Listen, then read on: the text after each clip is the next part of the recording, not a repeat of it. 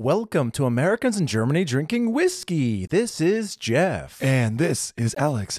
Today we're talking about different challenges that we have overcame since moving abroad to Germany, kind of how we got through them and what they were, and it should be interesting, I think. Yeah, and this was I believe a recommendation from a fan when we reached out on Instagram and asked, like, hey, what's a good what's a topic that you think we haven't really brushed on yet? And it was, how did we overcome certain, I guess, obstacles, expat-related obstacles, challenges? Yeah, exactly. So let's overcome those obstacles, okay?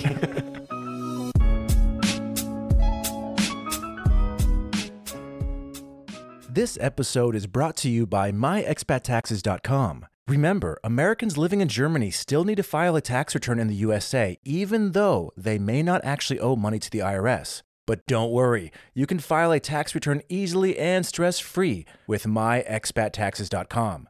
I have used them personally for the past couple years, and they've saved me tons of money. You can file your return through their website in as little as 15 minutes. Taxes for U.S. expats are due on June 15th, which is coming up. However, you can file for a 4-month extension via My Expat Taxes software for free.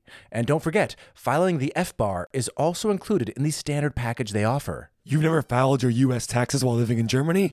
My Expat Taxes can help you get tax compliant for a third of the cost of a tax consultant. Please go to myexpattaxes.com. And of course, thank you all for joining us. This is episode 105. Yes, okay. 105. And ooh, man, suddenly the weather just got very gloomy. It was super hot. It was like super sunny 3 seconds ago. Now it looks like it's about to do a downpour. Got real dark in here real quick. Yeah. But anyways, thank you all for joining us again. Now, this is a little blast from the past because we are, for the first time in a long time, recording in Alex's house. But I mean, not the house we used to record in, but a different apartment. It's still your house. So still mine, you know. Yeah, it's kind of interesting because we're in my extra room, which has all the living room things from my old apartment in it. So in a way, it feels like a smaller version of my old apartment's living room, but different. It's very bizarre. True. To the right of us, I think the one thing that makes you kind of think you're there is there's this huge, like floor to ceiling shelf that you have like your books and whiskey on. And that was next to us when we were recording the first 40 episodes of the show. And so it kind of, feels like it's all come full circle. Exactly. TV, it's all, it's come full circle. We're back here. It's nice. It's cool to record here. I don't have to go anywhere today. It was easier. Yeah. And we're here. My girlfriend finally, after 2.5 years, caught the Rona. Got COVID, unfortunately. But she's feeling okay, right? Yeah. She's, she's mostly just kind of weak, but symptoms compared to how it could be are, good. Not bad. But anyways, let's go ahead and get to the nitty gritty. First, some information about Fräulein. Now, what are we talking about here? Yeah, so I think it was last weekend, last episode we talked about Fräulein. Weekend. I think it was last Wednesday. Last Wednesday or 2 Wednesdays ago, I can't remember when. We talked about the word Fräulein. Now, you only hear it in like World War II movies. And a writer, a listener of ours, Paul wrote us and told us why it was. So I if I remember correctly, he said, back in World War II times when women had more of a traditional role, that was used to determine if someone was married or not. Right. It was a term for unmarried women, and it was used until about the 70s. But like eventually in the 70s, it was deemed sexist and just kind of was dropped completely because it was like a man, if he was single or married, is hair. But a woman has to have this special, term for, instead of being a Frau or a Frau, she's a Frau or a Fräulein. I mean, it's kind of like in English, Ms. versus Mrs. Yeah, but it was just kind of like deemed very sexist at a certain point. Yeah, good. But anyways, it is a term that is never used in Germany. I mean, you could spend 10 years here and never hear a single person use it because it's dead. It's dead. Maybe there's 1 or 2 people still using it. But anyways, thanks, Paul, for the info. Thank you, Paul. And next, this is just a bit of interesting information we saw because once in a while we check on which countries we have the most listeners from, etc. Right. And I saw we were really high on the charts in Ukraine. Yes. Believe it or not, we had, I don't think ever been, but we were I don't know, like number 20 out of however many hundred travel podcasts. And I don't know, that just that makes you think because I mean obviously anybody listening to that podcast is, going through just a horrible situation Nightmare, at the moment. Yeah. So it's strange and bizarre to think that, and if any of you listening that you're in the Ukraine and you are listening to us, we hope you're safe. Yeah, you're in our thoughts 100%. Yeah, and there's absolutely nothing we can say to make the situation any better other than we just hope it ends as soon as possible and you guys are all safe. Yeah. What else? That's all we can say at this point. But anyways, we're with you guys. So thanks for joining. Yes, thank you. Another news, starting in June, the free quick tests in Germany will no longer be free again. The free quick tests will no longer be free. Now they're just quick tests. If you catch corona, quarantining for only 5 days is necessary, and then I guess you're home free. Yeah, it used to be 10 days you had to be stay at home. Now it's 5 days. And it actually says after 5 days, you can enter quarantining with a negative test, or if you've just felt good for the past 48 hours. Oh, great. So even after 5 days, a negative test isn't really necessary. It's kind of, everything's very lax. It's very, it's all caring is like out the window. It's just, it's done. We're done. We're over it now, even though, it's still rampaging through the world. Yeah. And in the same article, they were just saying the numbers are still awful and they expect them to get worse in the fall. And so there you go. Great. It's never ending, is it? I don't know. I mean, things in general, I'm not saying they are better. They feel better. They do feel better. It's kind of like I'm not saying it's real, but a real feeling. But, going to any shop now, if you wear a mask, you are the weirdo now. You know what I mean? Yeah, except for the grocery stores. Grocery stores are still, I see a lot of people with masks, at least around here. Yeah, no, not mine. It's like 5% of the people or less are wearing them. All the employees gave up on it. Maybe because I live in a garbage part of town, so people are scared of everyone else. Well, Neukölln did traditionally have some pretty high numbers for a while. Yeah. But now, I mean, that high number, it doesn't matter. Everywhere it's high numbers. So it's like, you know what I mean? Like, even the highest number now is worse than the highest number back in the day. You know what I mean? So true. It's just, things are bad, but they're looking good. I mean, sure. If you know what I mean? I guess. What can I say? Are you doing well? Are you doing good?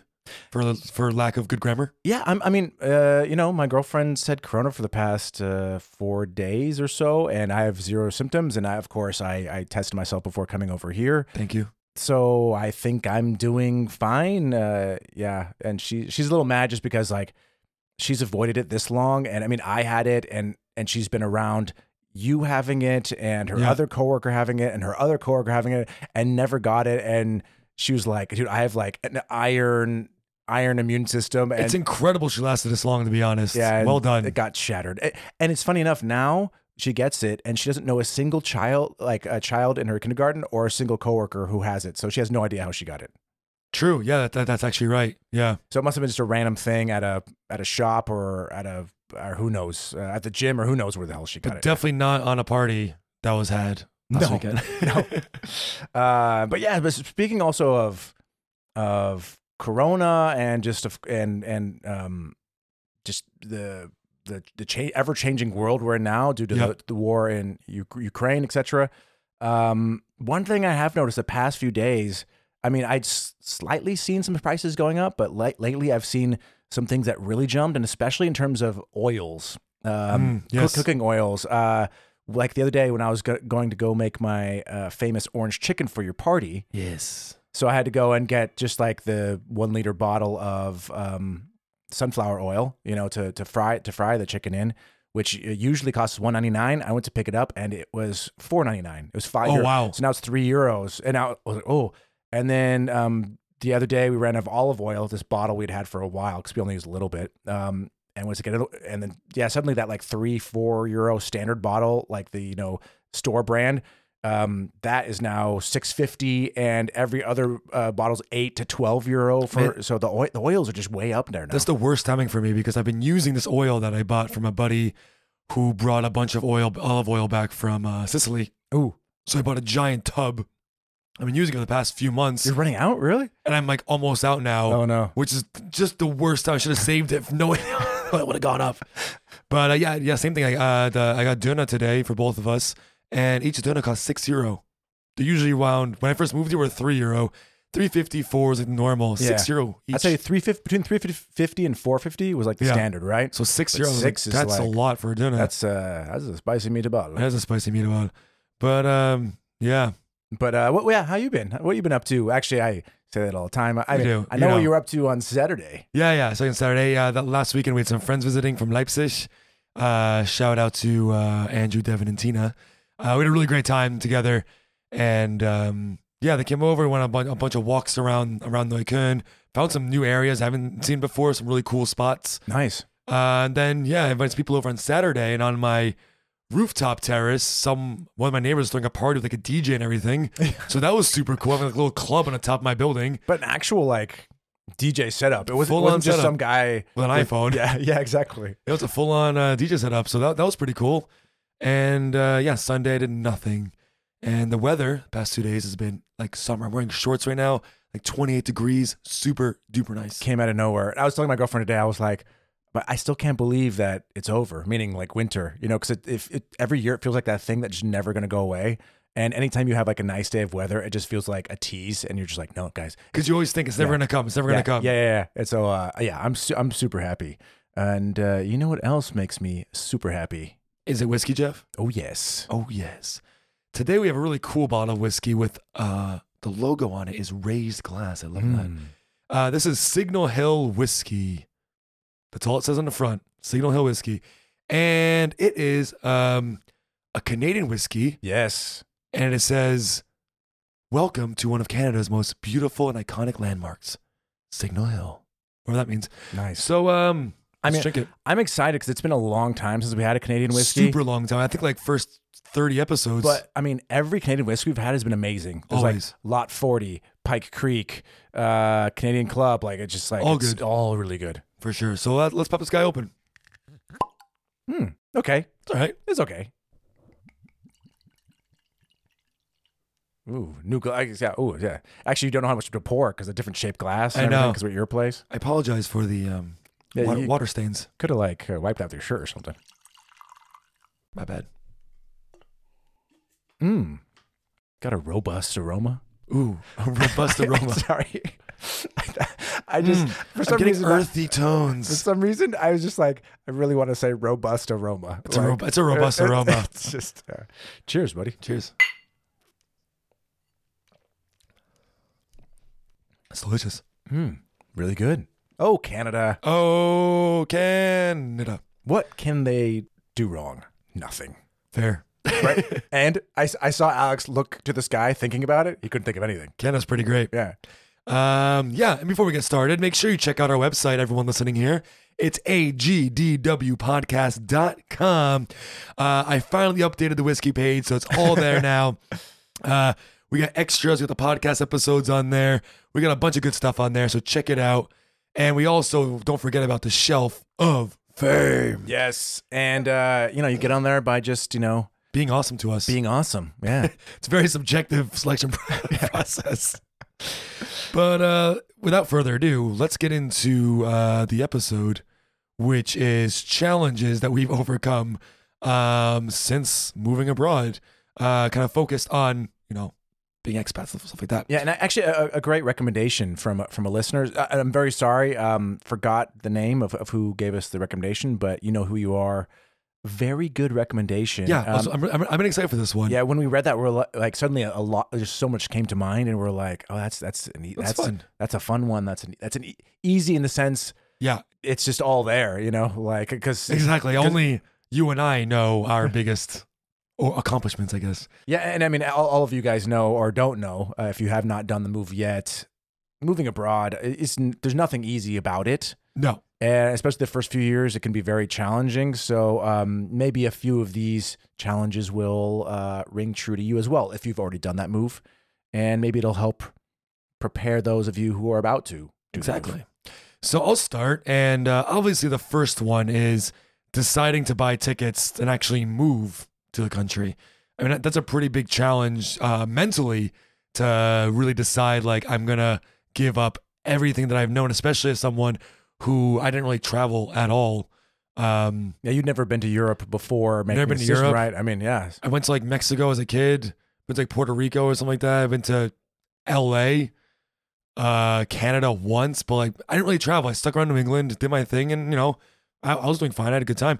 But yeah, that mental hurdle of that conversation that I had with my friend to tell me to move, and actually thinking about like this is a viable thing, and I can't even think about the mindset I was in back, 8.5 years ago, however long it was. Yeah. What age roughly were you at about this time? So I was 22. Okay. 31 now. So it's a while ago. Yeah. And I can't imagine doing that again. You know what I mean? Like now that I'm here and I'm settled and like I love it here, I can't imagine just being like, oh yeah, I'm just gonna get up and go.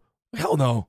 Yeah, and like I'm glad you brought this up because it's something that we forget is that initial decision to move halfway across the world is a huge thing. I mean, it's just like complete life change, like giving up everything you have, hoping things work out in this new place. So I mean, we've told the story a few times. Your friend calls you and says like, hey, who's living in Berlin, hey, get over here. There's a lot of places for kindergarten teachers.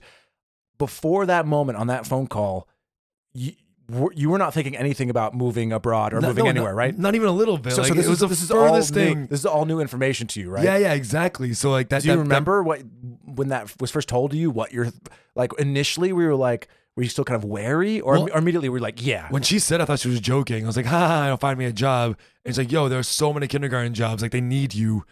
And then I was like, well, that's pretty cool.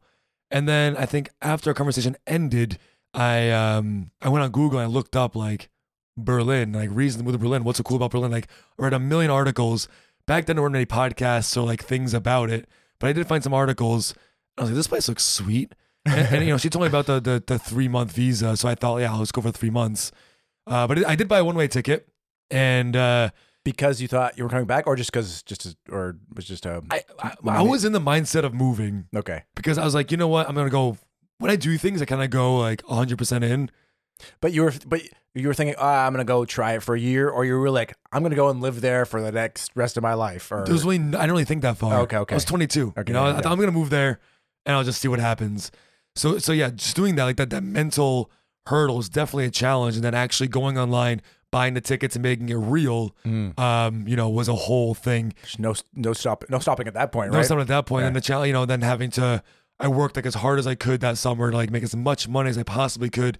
So when I arrived in Berlin, I'd be good for a while because, obviously I wanted to last as long as I could on the little money that I had. Sure. I mean, but and I think that's also a good reminder for like you said, for anyone who's thinking about it, like, yeah, this is a big decision. It's not light and it's not easy. So like, if you can get past that initial, like, I'm going to do this, then you got it. That might be actually the hardest decision of them all of moving abroad, right? Just to actually do it. Because I think in theory, everyone's like, I can do that. I'm going to do it. But you always think about it, right? But with the concrete, like buy tickets, I have tickets now. I'm going to fly bags, out. Packing the bags. And that's what makes it real. And I only moved, I think, 3 months after I decided. So like that after that conversation, I moved like 3 months after that. It wasn't that long. That was definitely like a challenge for a bit. Even though it sounds like it wasn't because I did it so quickly. But of course, saying bye to your friends and your family and going to someplace you've never seen before, that's a big decision. At 22 years old. Extremely difficult. Again, you giving up everything for possibly nothing. Because you know what I mean? Like, because you don't know if you're going to make friends or get a job or if I even like it. Maybe. And I'm sure that's happened to somebody who's moved abroad wherever and they arrive there and they're like, I do not like this place. Or I just don't like being away. I like being home. So many things could have happened that went wrong. Or like mentally even of myself, of thinking like, this is too much to deal with. I'm going to miss my family too much. This country sucks. Learning German's that's such a big thing. Like I was in a mindset of like, yeah, I'm going to learn a new language. Like what the hell? Yeah. I can learn a new language now. I'm still learning German. Yeah. So like just so many weird mental places I was in that I just can't imagine being in now. It's bizarre. It's bizarre looking back on it for sure. Yeah. So if you're in that process of deciding whether or not to officially do it, the storm that's brewing in your brain, it's not just you. It happens to everybody. I mean, because it's so easy to be like, yeah, but then to actually like pull that lever. Yes. Ooh, that's like from one to the other is huge difference. 100 miles, man. Like, it's not real until I think you buy those tickets, and then it's like really concrete. You're moving. Yeah. That's actually really. Why didn't I think of that one? That's actually a really good one. Just making the decision, man. I mean, decision alone it's a big challenge.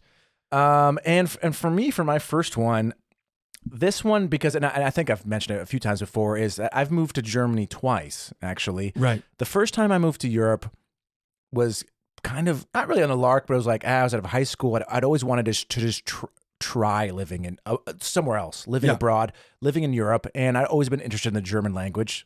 So I kind of just said, you know what, for 3 months, I'm going to move to Vienna, take some German courses, and just do something for me, because like those last few years of high school, it was just like all these courses that I didn't really care about. But I was like, you know what, I'm interested in learning German. What does Jeff want to do? Yeah, let's go do that, but just for a few months.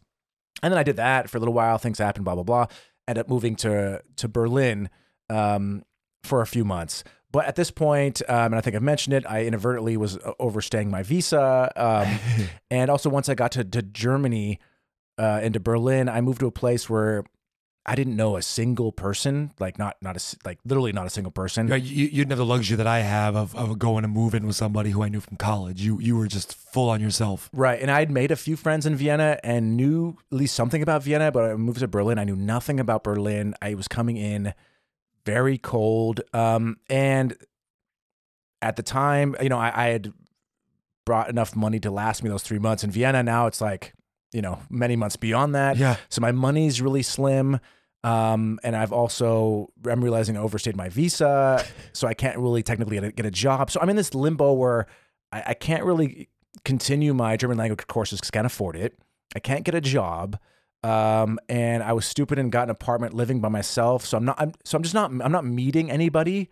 And it led to kind of this like depressing, dark place where just, a lot of time by myself.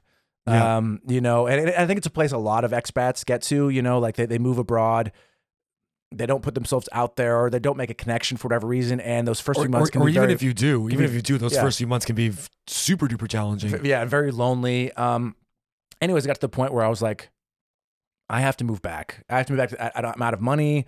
I have to reset, my time in the Schengen so I can return legally, etc.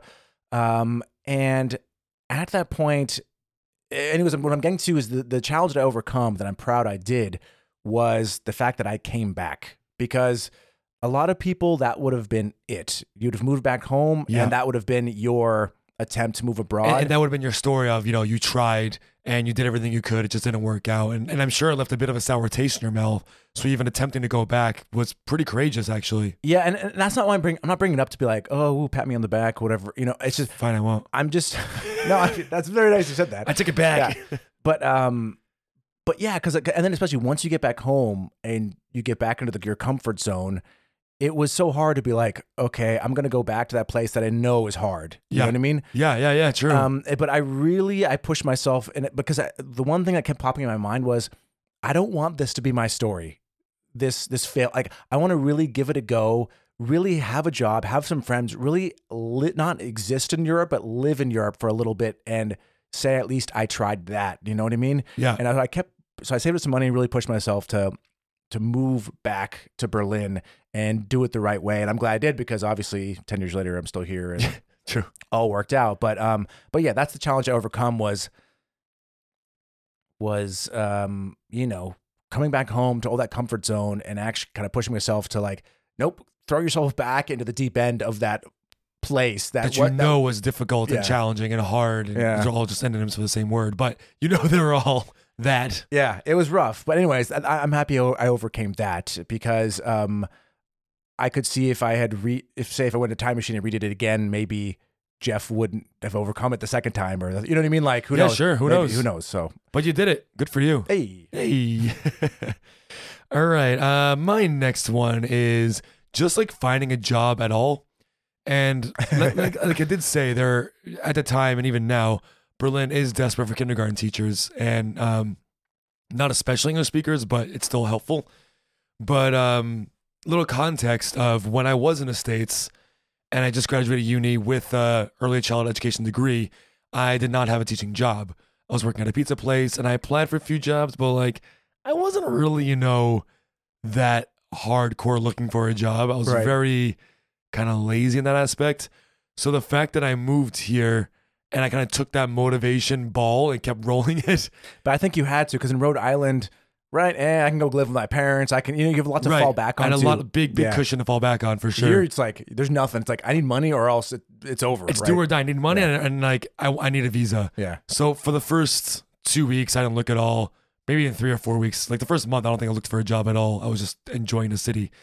But then I was like, all right, Alex. So like I'd wake up early and like I started going online looking for jobs, writing things down, like working on my resume, my CV, and like applying again, like.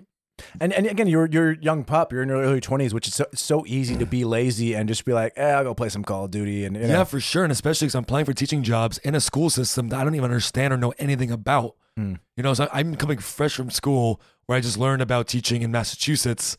And of course, we studied from education around the world a bit, but like obviously we're focusing on what we're going to be doing as a career in Massachusetts. So I was applying to jobs, international schools, not even stepping foot into an international school in my life, not understanding how they're run or what a kindergarten in Germany is. So I was doing that research a bit, but I was just applying to places back and forth. Yeah. And, going on public transportation by myself for the first few times and going to these schools and doing interviews and trial days and getting rejected and going again and getting rejected and going again and getting rejected. But you kept going at it though. Yeah, of course. Like at that point, I was probably like the most motivated I'll ever be in my life trying to get that job, because that job meant a visa and that visa meant I can stay, and staying meant everything to me at that point. Yeah, but I should point out, like, even though there's that motivation because you need a job, right? I mean, there's so many people, especially in their early 20s, who move abroad, and then you just get caught up in I'm in Berlin or I'm in London, and all your time is just enjoying the city, going clubbing, doing the fun, like, it's like a summer vacation kind of a thing. Yeah. And even though they need the money, they screw that up by not really being motivated. So what you did is not actually an easy feat at that age. You know what I mean? Yeah, fair. Or anytime you move abroad, because like, so much new stuff. I want to go explore that, not spend my time at home searching for jobs. Yeah, absolutely. And to be fair, it's like obviously I met my Bobby, my girlfriend at that point. So I wanted to stay and like see what can develop with her, sure, as well, because I was smitten. So that was also some motivation too. But when I was applying for jobs and looking, she was at work, my roommate was at work, so I was by myself, and I never really traveled before, so I'm not the one that's gonna go explore. At least back then, not the one to go explore by myself, really. Gotcha. Like I did a few days, but otherwise, like honestly, when I was first here, I was kind of watching a lot of TV while in between applying for jobs and stuff. Because I really wasn't one of those people just to like, I'm gonna go walk off by myself, and I don't know why, which is stupid now. I'm the exact opposite. Like I would just look at something and be like, and then I'd get on a bike and just cycle around and like, just be like, just checking things out. You know what I mean? Yeah, I don't know why I didn't do it that often. I mean, I remember a few times I did it, but not super often, which is stupid. I wish I had that time back now when I work, 1.5 months and not working. I wish I had that now. I could take advantage of it and go explore. But back then, it wasn't really part of my modus operandi, so to speak. So, just that the grind of applying, and then luckily when I finally applied to the school I'm working at now, and I went in for the interview, right when I walked into the doors, I was like, "This is a place I want to work at." I could just tell. I got a feeling. I really vibe with the heads, and I vibed with the curriculum and the pedagogical direction they were going in. So I was like, I came back, I was like, this has to be the place. It has to be. Yeah. And luckily it was. And I'm still there 8 years later. But I think that job search was definitely a big challenge, a big hurdle, because after, the first few weeks of living here, that like, I guess that kind of, I move into Europe, excitement's kind of gone because now you're there. Yeah. And now it's like, okay, now I'm in Europe. I need to stay here. Yeah. How do I do that? Yeah. Like that, you're not gonna do that with like chilling out and right. Chilling out max and relaxing all cool, you know? So yeah, getting the job and getting the visa was, I think, the second giant hurdle I had to go through. And most people do have to go through. Absolutely. Anyways. I mean, that first job is because that's that job that cements you in the system, gives you that visa. Like usually once you get that first job, it's easy to continue being in the system. Right. But getting into the system is hard. That's hard. And, I'm sure people will be listening to this and being like, that's not that big of a challenge, not that big of a hurdle. Which, yeah, a lot of people have gone through this as well. It's not anything super unique, but I'm so proud of it. It's also searching for a job in a place that is not your native language. Yeah. And not your native culture. You know what I mean? Like, which is two big things. Sure. So, and every expat who wants to live for a while and gets a job has to do this. It's not anything, But everyone who does it, it's a huge hurdle for them. But everyone does a huge hurdle. So I think anyone who has done this should pat themselves in the back. Congratulations, because it's not easy. It's tough to get that motivation. Like I said, especially being home alone all day, and no one be like, Alex, you want to stay, get a job? You want to stay, get a job? I was like, I do it myself, and I'm not a very good self-motivator at all. So yeah, very proud good. of myself with that. I'm proud of you too. Thanks, man. Next one for me, and this one actually, believe it or not, was motivated by a message from a listener, from Greta, who messaged recently.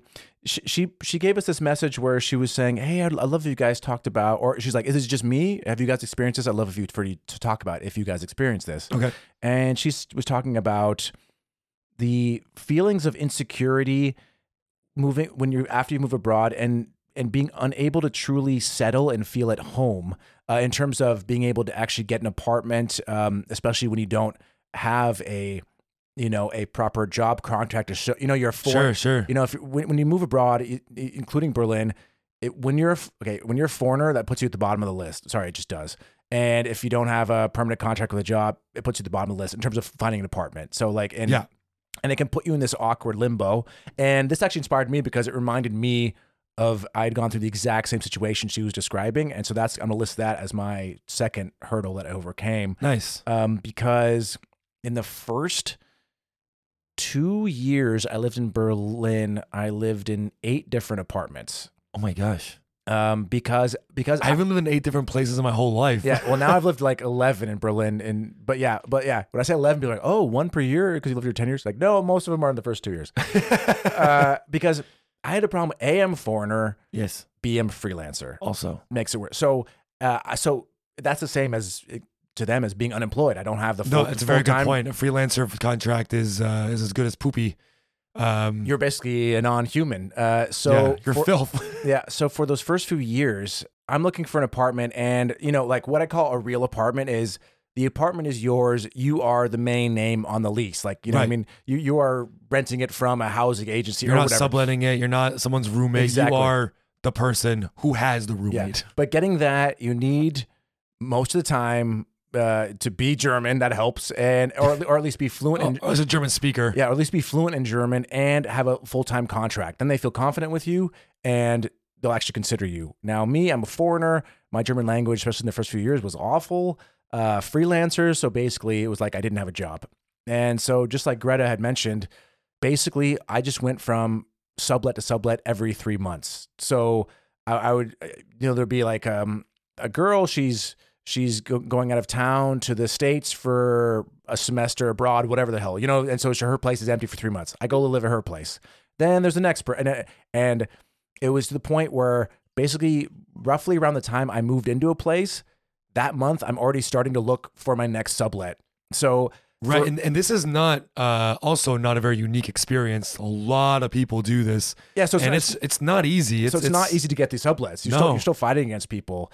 And the thing is, for those first few years, I really felt, I almost wanted to go back home because I really did not feel at home because I'm always in somebody else's apartment that I cannot change. I can't put my own pictures on the wall. I can't live in it as I want to be. I have to just leave it as is. It's already furnished with other people's stuff in there. It's not even your stuff, and like you need your stuff. Exactly. And that requires also like I'm living out of my suitcase for the first 2-3 years because in a couple boxes. So you really never feel like you settle anywhere, and yeah, you can never really feel at home on the weekends when you're relaxing because again, you're in somebody else's place. You can't really touch anything. You got to keep it spotless. And so you constantly have this feeling of you really don't belong anywhere. You don't have a home really. You feel like almost like you're living out of a hotel for a few years, and just the constant stress and pressure of, I don't move in somewhere and then I'm like, I can relax. Like, again, it's like because it takes so long to find the next place. I have to already start looking for the next. So it's like, and I'm sure it's like always on your mind every day. Where am I going to live next month and next month? Yeah, and you're always like 3-4 times a day or even more. You're checking the websites, emailing people. Hey, I would love to. And you have to find places that match your timeline, because you have a random timeline of also true. This sublet lasts exactly 3.5 months, and I need a place exactly in the middle of June. So these random timelines and stuff, and then eventually after doing sublets of my own places, then I'm like, okay, I want to do vegas because I want to meet more people, at least, and pay a little bit less money. But even then, I was hopping around a lot, and I hate to say this, but it wasn't until about 4 years ago, so like 6 years into my German experience, that I finally had a home. That I had my own apartment, because I finally got to the place where, and the time where there's actually a few housing agencies in Germany that are cool with freelancers.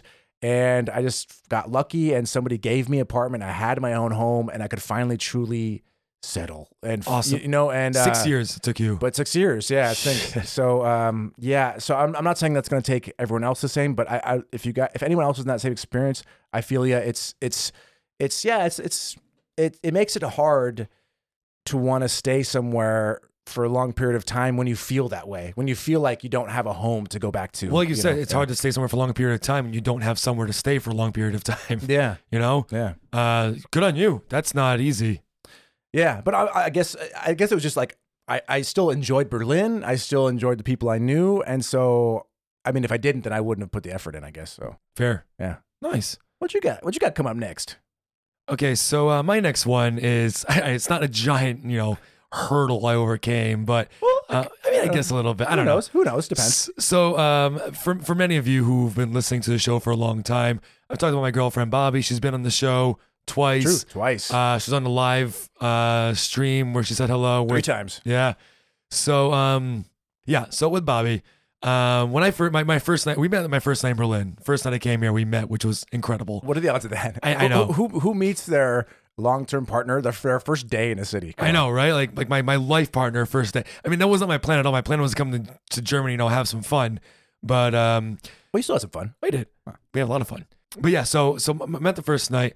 I was pretty smitten, and the story also goes, I was actually asked my friend about someone else before I asked about Bobby, but she was married, so I went to Bobby after. But I was just asking about everyone. She's probably the first one I asked about. Dude, you don't have to apologize. This is your first, not even day, your first few hours in Berlin, Fair. Right? Come on, and your early 20s. Come on. So yeah. Anyways, we really got to know each other. And we got along so well. But long story short, I'm gonna keep this really brief. It took her about like a year to really want to be like official together, because she wanted to give me all the opportunities to go out and explore and have a good time, and as a single man in Berlin. But I don't want to be a single man, and like there was one point where we almost stopped it, and then I was like, you know what? No. You'll come around eventually. And finally, eventually, she came around, and my mom was very happy too, because the plan was for her to come to the States with me, but the plan was made before we were officially like, boyfriend, girlfriend. Yeah. So we called my mom right after, and she's like, oh my God, I'm so relieved. I don't have to tell the family. Here's Alex's friend.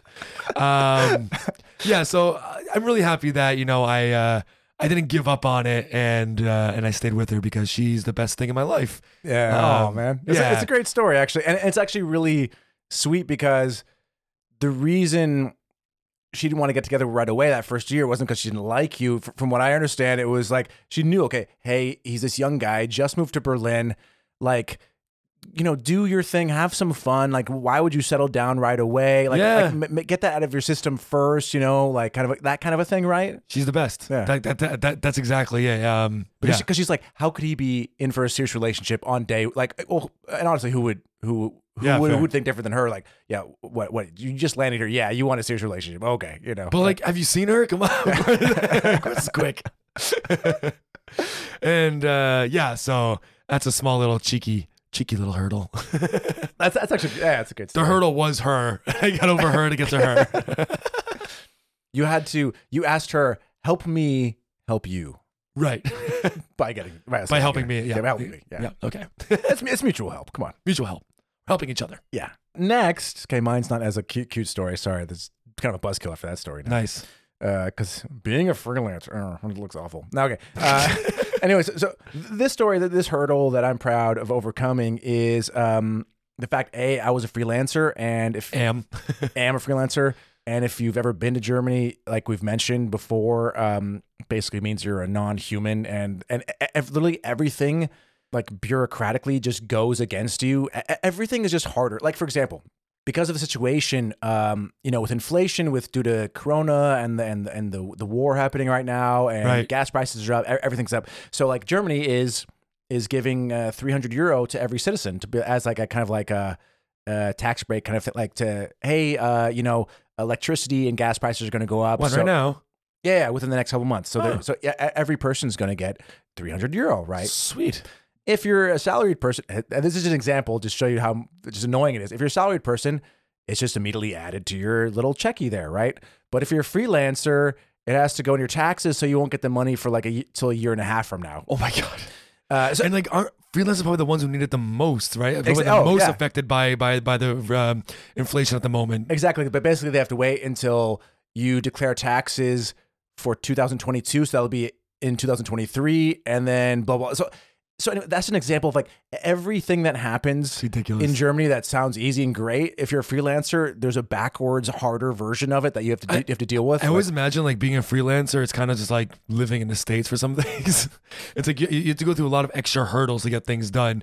Where when you're a contract, everything's just kind of like taken care of for you automatically, and it's easy. Yeah, the thing is, like when I was a freelancer, being a freelancer in the States is and I did it for a few years. It's way easier than doing it here. Okay. There's just so many extra hurdles.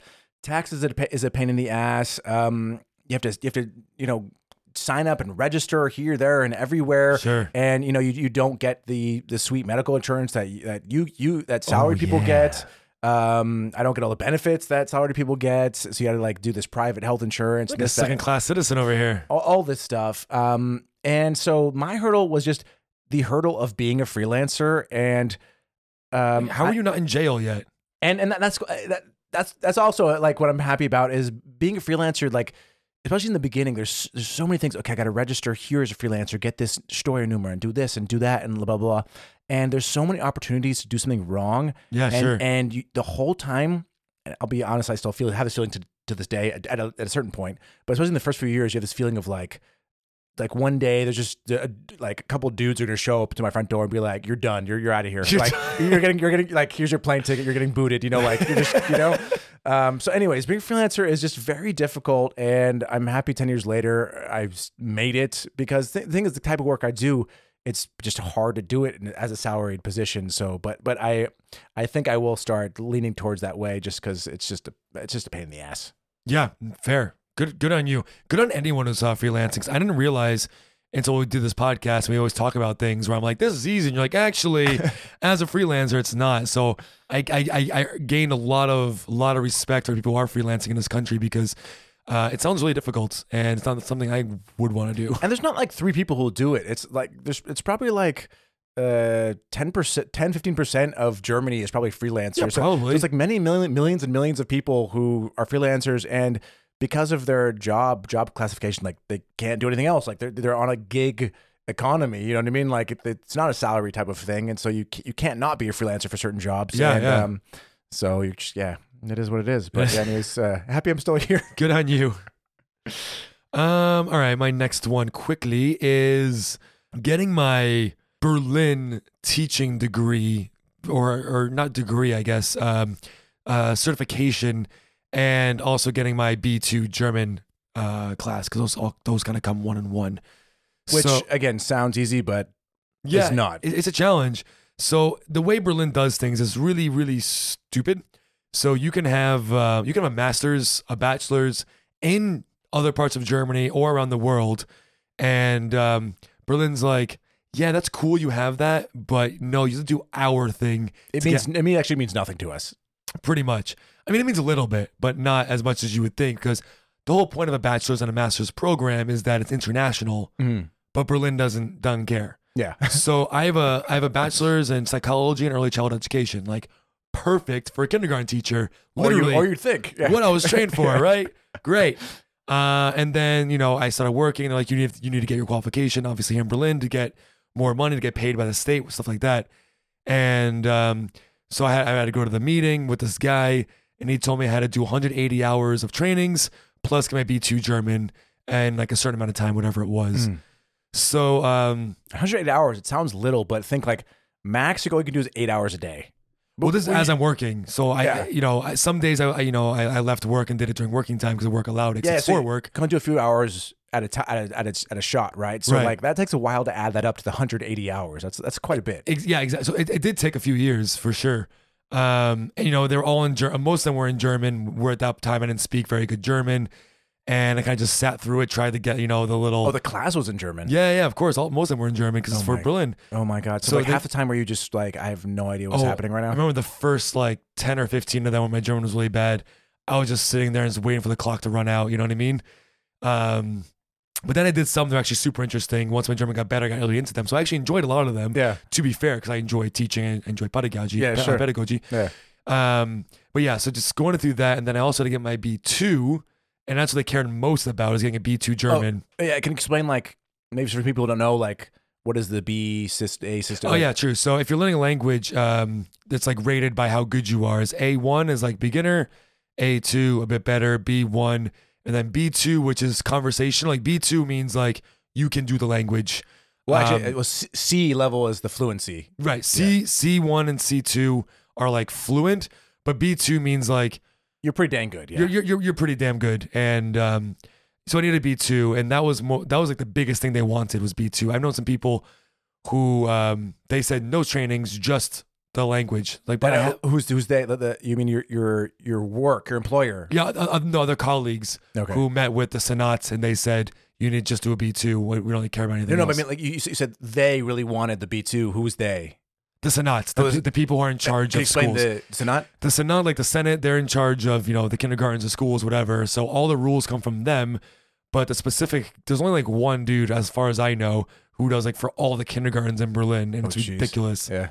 Our friend right now is going through it, trying to get the B2. She takes in a few days. So good luck. Oh, yeah, this Friday. Yeah, actually, next episode, we will know if she passed or not. No, we won't. It takes about 6 weeks to get the results. We won't know if she passed or not. So I took the B2 test. 6 weeks, dear Lord. I know. I took the test 4 times. Oh my! Obviously, I failed the first 3, and my work paid for the first 3. Did you just do it for fun? You're like, did so well. You're like, look, A+, exactly. A+. So my work paid for the first 3 tests, and then the fourth one, they got over it. They're like, all right, dude, we can't afford this. Yeah, exactly. It's like, oh, I'm paying for this one. I'm gonna pass this one. And when I passed, it didn't say passed. It said like pretty much good enough. Come on, that's pass. Yeah, no, which is a pass. But like I thought, like I read, I was like, what does this word mean? Like my German test, like what does this word mean? Is this good or bad? It doesn't say failed, but it doesn't say passed. And then I showed Bobby. She's like, it means good enough. And I was like, that's good enough for me. They should just say pass or fail, so it's like easy to know. Like I know you need like a 60% to pass. There should be like a green like pass stamp and like a red, just like from immediately you're just like done. No, that'd be too easy, Jeff. That'd be too easy. So yeah, I think going through all of that and like, because the thing is, when I first moved, like the visas, the B2, and the teaching license was like the 3 biggest, things I wanted to get over with. And first came the B2, and then I got the teaching license, and now finally I have the visa done. So now it's like more living easy and way less stress. It's just these little things that got to get done. They're all done now. So I'm just really proud of myself for doing it, because after I graduated college, I don't want to go back to school and study more. Yeah. But at the same time, as a teacher, it's good to learn more and to get more perspectives and outside trainings and new research. Absolutely. Yeah. So I'm happy I did it. It was just still, a pain in the ass. And now I want to do more trainings, but like for me, not because it's required of me, And that's there's such a huge difference between education you're required to do and education that you want to do. For sure. I mean, your level of motivation and participation. Yeah, it's night and day. Like it's like reading for pleasure and reading for work. It's very different things. But yeah, so that's another thing I'm really happy got over. That's very cool. Yeah, thank you. My next one is kind of work related. Is establishing myself in the German film industry, which was no easy task, because I mean I'd been working in the film industry in the U.S. in California and in Hollywood. Ooh, Hollywood for a couple years, and basically when you move abroad, no matter what level you're at, where you were, you kind of start from scratch again, like kind of booted to the bottom because like you're a foreigner and you're, you know, It's one of those businesses of like, it's all about who you know. So when you're on stage, you kind of know people, so that, you know, that's how you gain reputation. Oh, absolutely. Like, yeah. Like I'd gotten lucky in the States. I had, it wasn't really luck, but I worked really hard and caught the eye of this assistant director. And he literally was like, hey, let me take you under my wing. Anytime I get a job, I'll hire you to be on my team. Awesome. You know, and work with him on some cool jobs, whatever. But then, he moved to Germany and suddenly it's like, well, I know nobody. Sweet. And then, the first 6 months I lived in Germany, it was just going through savings. And then I got to the point where I had no more savings. Yeah, I had 1 month left of money. So it was like, I have enough money, I can stay another month, or I can buy my plane ticket. I can't do both. So it's like, oh shit. Yeah, so it's like, this is a little gamble. Yeah, so it's like in a few weeks, it was like in a few weeks, I have to make the decision. There's just enough money left to buy that plane ticket, or I can keep it, and it's like another month in Berlin. Oh God. So what's the decision? I mean, of course, like if I really needed to, I could, call my parents. They would fly me home, of course, whatever, because I'm fortunate in that situation. Sure. But I hate asking for money from anybody, so I rarely do that. Anyway, so yeah, it was kind of like a classic, kind of like, if it was in a movie maybe, where you're at the very end of your rope, and then just at that moment, I got good luck, and long story short, my dad was back in LA. He had somebody move into him next door temporarily, and it turned out she was a famous German film editor. Oh, cool. And he just happened to mention his son who just moved to Germany, and she's like, hey, here's my card, have him email me. And I did, and she actually answered and went for an interview. And anyways, she's like, yeah, okay, I'll hire you to be on my next movie that's filming in Berlin. That is serendipitous. Yeah, exactly. Pure happenstance, luck that she was, because a lot of people say that, like, oh yeah, have him email me. They don't actually care or look at the emails. Yeah. True. Also true. Yeah. So it was very nice of her. Good on her. Yeah. So she hired me and helped me get the visa and everything. And suddenly my first job in Germany is working on a film with an Academy Award winning German film director. So Brilliant. It's like, so cool. It's not starting on like some small low budget indie movie. It's like, boom, you're there. It's so cool. And you start at the very bottom. So I was a practicant, basically like low level intern, editing intern. But by the end of the film, I had been promoted to assistant editor. Nice. And just like off the races from there, and got really lucky just through meeting people and stuff, like getting on several projects. That film editor also helped me get on a few projects as well, of course. And yeah, it really was like the first few years was not, because again, like I'm working on a lot of projects where it's like, mostly Germans. Yeah. And I'm this young American guy who's not fluent in German, and I'm one of those people, like, when I go to a party and say it's like 10 Germans and me, I don't want people switching to English for me or like, yeah, of course. You know what I mean? But on these jobs, even if I wanted to, like, they wouldn't. They don't give a crap, like they're working. You're working with them, so either you deal with it, So it was like, there was like a few uncomfortable situations, obviously, where you're like getting these emails or these phone calls, and you're like, what the frick did he just ask me? What am I doing? Of course. But I'm going home and I'm like specifically looking up vocabulary that fits to filmmaking and my vocab. Yeah, exactly. Like I'm, like okay, I'm getting these like continuity reports from set. The hell does this say? I need to know what it says so I can edit this damn scene. So like, so I'm looking into just like specific words that help me and and anyways, like it was really rough in the beginning. So like, yeah, definitely it was a big hurdle, because it was like, if I didn't push myself harder than I normally push myself, like it would have been over quick, because it's like, okay, here's this American guy who doesn't know what's going on, doesn't understand a German film, like the German film production and how the departments work, doesn't understand any of this like simple German lingo. Like, get rid of him. Like, he's useless. Like, people would stop hiring me. You know what I mean? Sure. So anyways, really happy that worked out, because obviously I need that money to feed myself. So yeah, got a mouth to feed. Exactly. So, and it just like, it just led to me being able to work on some really great films, meeting some really great, talented people. So, yeah, that's I'd say my final hurdle that I'm very proud of overcoming. Well I mean, done, there's Jeff. other hurdles, but you know what I mean. The final hurdle I'm talking about tonight. Yeah, fair enough. Well done, Jeff. Thank you. And you know what, Jeff? For my last hurdle as well is, and something I'm really proud of is this podcast we've made. Oh, We've cultivated. nice. I think we've cultivated a community here of the AGDW listeners and everyone who's ever been on our website or Instagram, who's Send us a message or whatever. So I'm just really proud of what we've done here, and proud of everyone who's listening to us, and proud of everyone who has moved, who sent us messages that they've done it or thinking about it. So I'm proud of that. I'm proud of all of you guys. Yeah. Cheers Awesome. to that. Cheers to that. Nice. Also, what we did cheers over is let me take a sip first. Oh yeah, I'll take one little splash. Yeah, you need a splash. Is the Signal Hill Whiskey. Yeah, Signal whiskey. That's it. Now, I mean, there's nothing bad I can say about any Canadian whiskey. I'll be damned if I ever in my life have a bad Canadian whiskey. It's just so far has not happened. Yeah, exactly. So Cheers. it's one more little cheers and one little sippy sip. And that's it, Jeff. I find it like it's super smooth. It's a bit sweet. It goes Canadian down. whiskeys always have that kind of sweetness, don't they? They do. They're kind of like rye, but I think they're smoother than a rye. I don't know. Yeah. I don't know, man. It just it's a bold. It's deep. It tastes good in my mouth. Party in my mouth. It's kind of simple, but I kind of like the simplicity of it. I think that's actually why I like it a lot. It's not super complex. It's very simple. Cool bottle. So I'm just going with my gut. My gut's giving me a 9. Pretty high score, but Oh my. I like it a lot. Yeah, I'm gonna have to go 8.5. Yeah, nice. Canadian whiskey, like you said, it never upsets, does it? And it's non-chill filtered. There it is, non-chill filtered. If you get your whiskey cold, you don't know what you're doing. You're an idiot.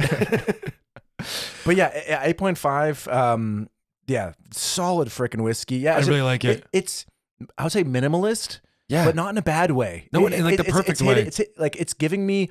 It's like hitting those 3 notes. It's got the burn, it got the sweetness, got this, that, but it's like not giving me any more. But that's fine because it's like perfect. It's like a German beer. It's just like simplicity makes it super delicious. I want to drink this all the time. Like I really, really like it. Yeah, it's tasty.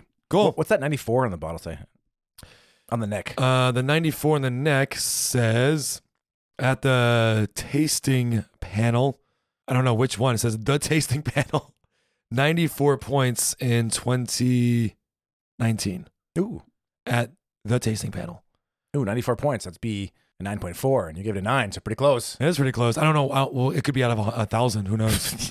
I don't think they put that on their bottle if it was. If you don't know the scale between 94, you think, yeah, it's good. Who knows? Sure, they should have put this good old slash with 100. That's marketing 101, baby. Yeah. Hey, Signal Hill, put a slash. Just put a slash. Put a little slash. Just so we know what's going on. But we're going to slash this episode and finish off. Thank you, everybody, for listening. As always, we really appreciate all your listens, all your donations, all the messages, all the emails, everything that our listeners do for us. We always appreciate. And if you haven't sent an email or message or donation or anything like that, please do. And if you don't want to, also fine. Just thank you for listening. Yeah. That alone makes our days. Every Wednesday, we get very excited. And we're still going episode 105. So thank you, everybody, again. I feel like every episode we do more, I'm more and more appreciative of everyone listening. Yeah, and we're still having fun. That's the thing. Is like we've always said, like the moment we stop having fun is the moment the podcast ends. But we're still having fun. Still having fun. And again, if any of you guys have like personal moving abroad questions, expat questions that you don't really want shared on the podcast, we'll answer those as well. Like they do not have to be content, quote unquote. Like we're happy to answer any questions and help out any way we can. And absolutely, we always say, take everything we say with a grain of salt. Of course, our opinion, our experiences, yours might be different. Yeah. Yours could be different in the future. Who knows? What's that one with the medicine? Your results may vary. Let's put that on every episode to the stamp. Of your results may vary. It's also a Limp Bizkit album. Not a very good one. Results very much did vary in that album. Anyways, everybody, thank you again. Stay safe, stay healthy, and of course, stay thirsty. Oh yeah.